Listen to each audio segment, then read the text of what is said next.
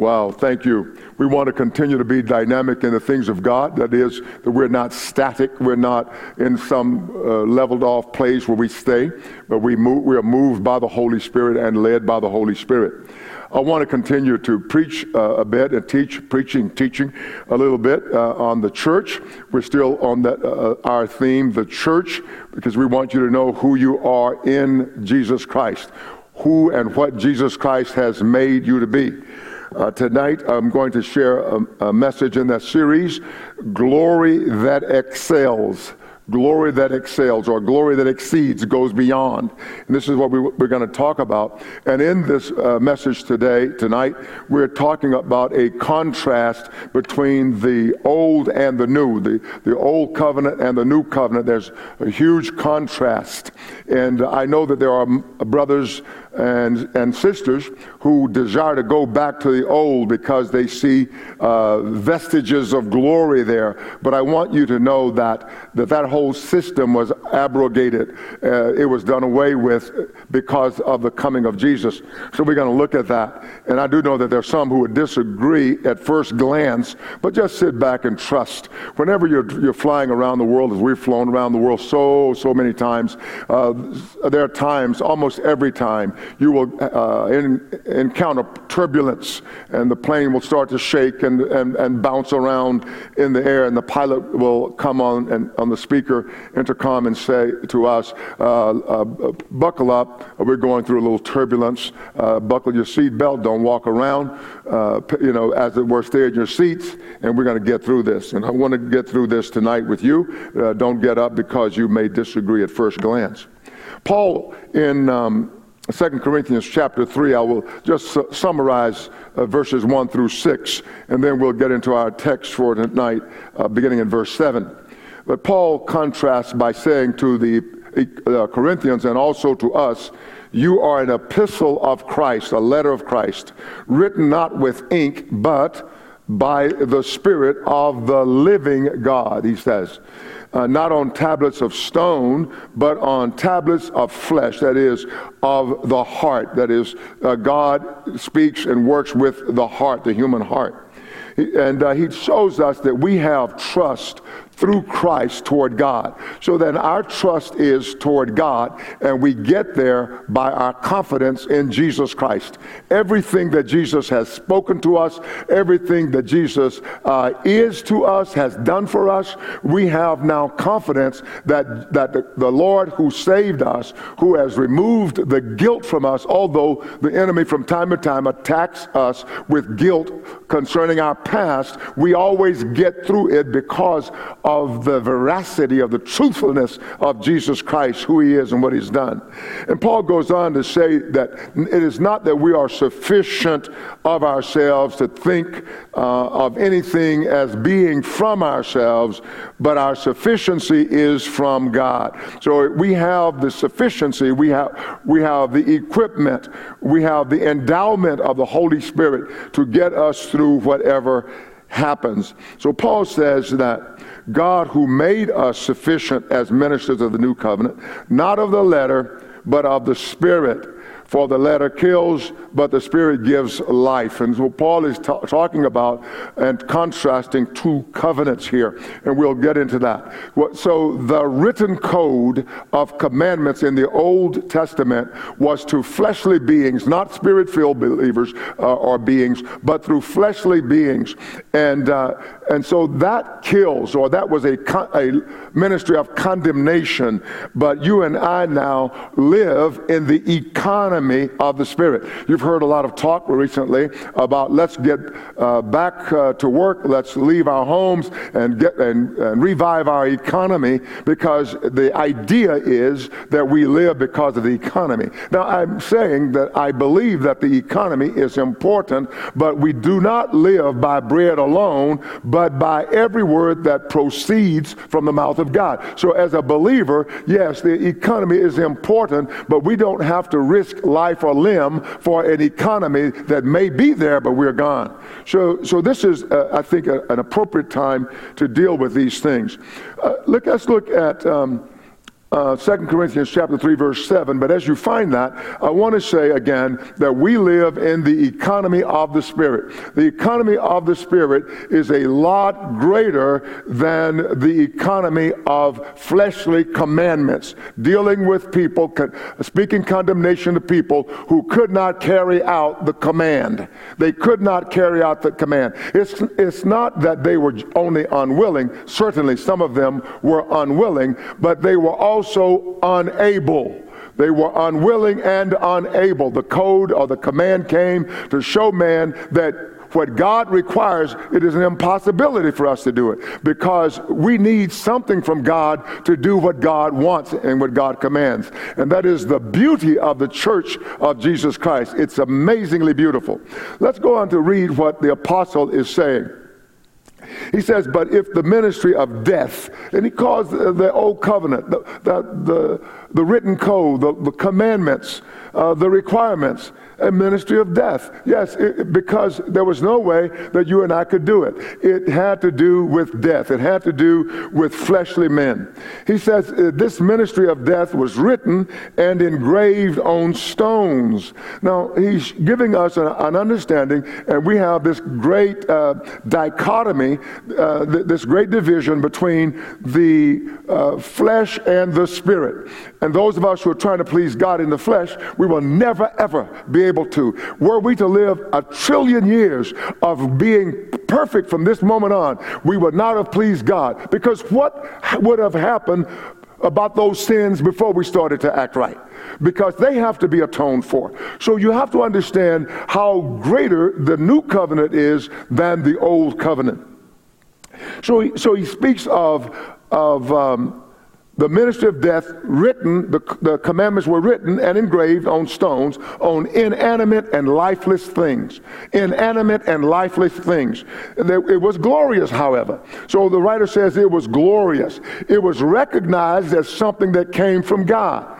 All right, so this law of fleshly commandments, that is the old covenant, thou shalt not, thou shalt not, thou shalt not, all of that was written on stones, and man could not do it. I do know there have been controversy lately because some secular people want to take the Ten Commandments from our courthouses, and we say, no, we don't want you to do that. But we do that as a matter of principle, not as a matter of we need that there, because now God has done something greater than stones, inanimate things. He has now written his law in our hearts, and that's the beauty of the church. That's part of the glory of the church. What was written beforehand on inanimate things is now made real and new by the animation of the Holy Spirit. That is, the Holy Spirit giving us life. So those are not just written words, they are living words within the believer, within the church. It says, so let me go ahead and read this again, and I'll read it through without the comments. But if the ministry of death written and engraved on stones was glorious, so that the children of Israel could not look steadily at the face of Moses because of the glory of his countenance, which glory was passing away, and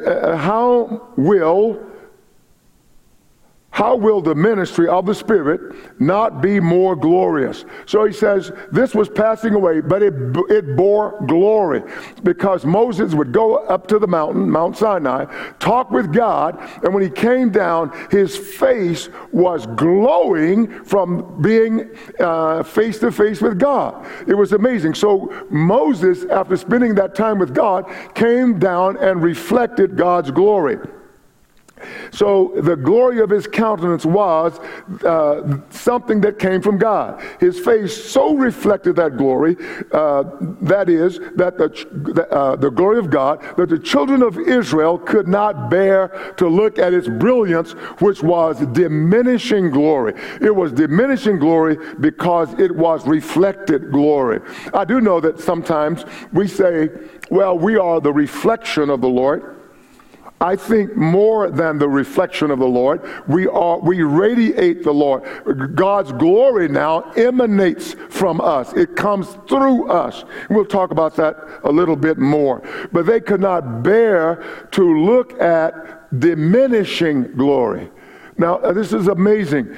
As we want to look at the church, we want to put it in juxtaposition with the old economy, the economy of the flesh and the economy of the spirit. So Paul asks, how will the ministry of the Spirit not be more glorious? So he's saying, if the ministry of death had glory, now the ministry of the Spirit, or the ministry of life, which is in you, the church, because you now have and are the house of the living God. So God the Father, God the Son, and God the Holy Spirit live in you as the church. And so that itself is glory, that God would live in human beings. We know according to the scripture that the Most High does not live in temples made with hands. Yes, we have these places that keep us cool, that keep us out of the rain, but the Most High God lives in the church. Jesus lives in the church. When Jesus came to live in us by the Holy Spirit, the Father accompanied Jesus. And look at your Bible, John chapter 14, verse 21, 22, 23, and you'll see the beauty of all of that. So Paul says, for if the ministry of condemnation, so he calls what some believers want to go back to, he calls it a ministry of condemnation, because that whole economy was condemned. It proved that what God required of us, we were always unable to do. We were unable to do it without law, and we were unable to do it with law. We were unable to do it without covenant, and we were unable to do it with covenant. So man, whether he was Jew or Gentile, was proven to be, as it were, was placed all under sin, that God might have mercy on everybody. And so the church is a glorious picture of the mercy of God. God not giving us what we deserved, and God living in us, and his beauty shining forth through us. I love the Lord. Don't you love the Lord? And so Paul says, for if the ministry of condemnation had glory, the ministry of righteousness exceeds much more in glory. What Paul is saying is that the glory in the church is far greater than the glory that was in that people group that had the oracles of God. He said, it was glorious. We're not saying it was not glorious. God traveling with you, that was glorious. That God walking up and down in your camp, that's glorious. God being a pillar of cloud over you in the day to keep you cool, like free air conditioning, that's glory. God being a pillar of fire over you at night to keep you warm in the cold of the desert, that's glorious. That's glorious. God talking to a man named Moses on the mountain and looking at him face to face as a man with his friend, that's glorious. But Paul says to us, through the Spirit of God, he says the ministry of righteousness exceeds much more in glory, super abundantly better. Wow. Because they didn't have the Spirit of God living within them, but you do. And that's why I say to you that you and I can do what God commands. Wow. Paul goes on to say, the words of Jesus, I'm reminded of the words of Jesus when he says that unless our righteousness exceeds the righteousness of the scribes and Pharisees, we will by no means enter the kingdom of heaven. So Jesus tells us that we have to have more than works righteousness.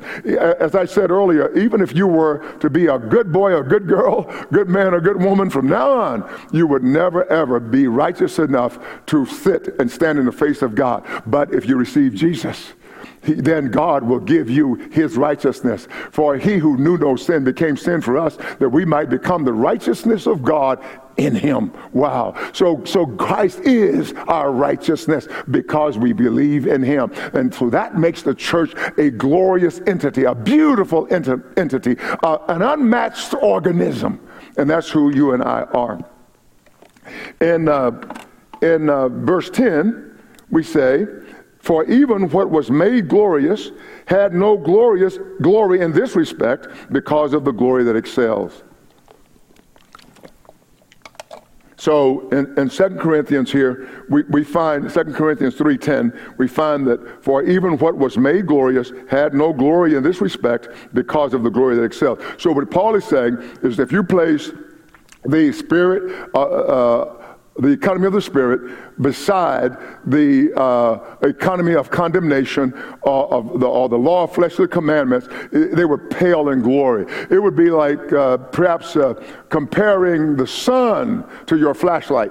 You know, when the sun is shining in its brilliance and you have your flashlight. Yeah, the flashlight has glory, but when it's placed beside the sun, it's like it has no glory at all.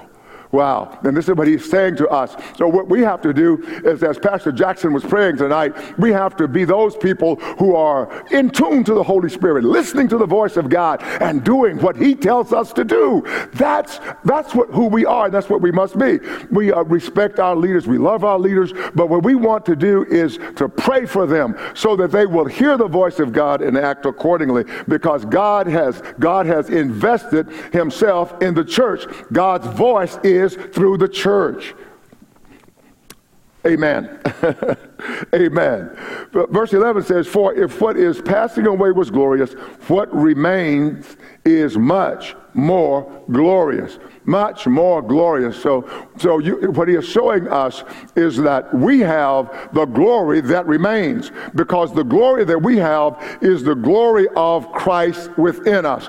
John says it like this: Christ within you, within us, the hope of glory. Paul tells us that Christ in us is the hope of glory. John says that greater is he who is within you than he who is in the world. And so this is what we understand: the glory that is in the church. Now, one reason we don't tend to see glory is because we have our minds too often on earthly things.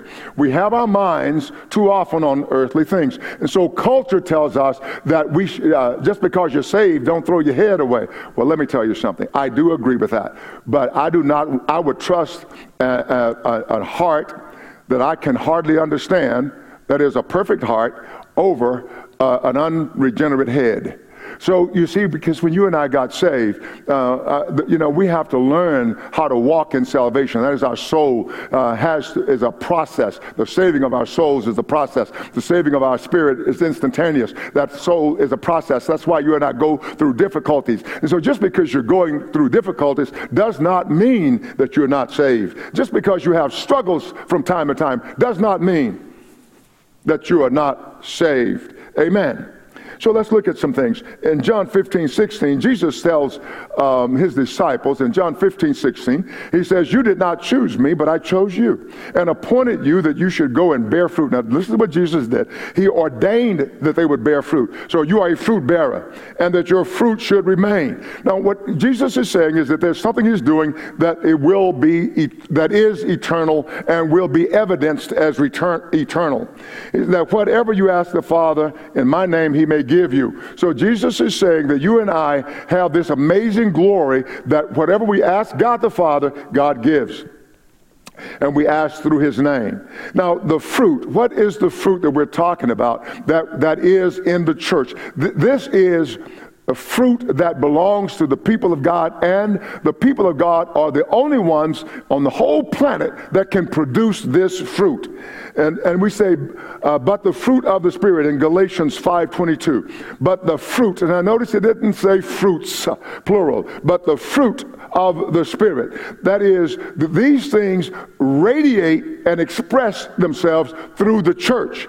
The fruit of the Spirit is love, joy, peace, long-suffering, kindness, goodness, faithfulness, gentleness, self-control. Against such there is no law. And so what we are finding here is that the church must emanate this. This fruit is who we are. It is Jesus Christ coming out of us, showing itself to be. So that means we have to deal with each other. We have to get along with each other. We must, and we don't do it struggling. I have never seen a fruit tree struggle to produce fruit. They just are, and the fruit comes. And so God is teaching us to just be, right? To just be and allow the fruit to come. That is, this is where you will find these 9 fruit here. Love, joy in the church, peace, long-suffering in the church. That means long-suffering has to do with your ability to go through things, to suffer long, to be able to put up with kindness, goodness, faithfulness, gentleness, self-control. These are found in the church, and so they must be abundant in the church, and that's glory. So you and I are a love tree. We are a peace tree. We are a long-suffering tree. We are a kindness tree, etc. That's what it looks like.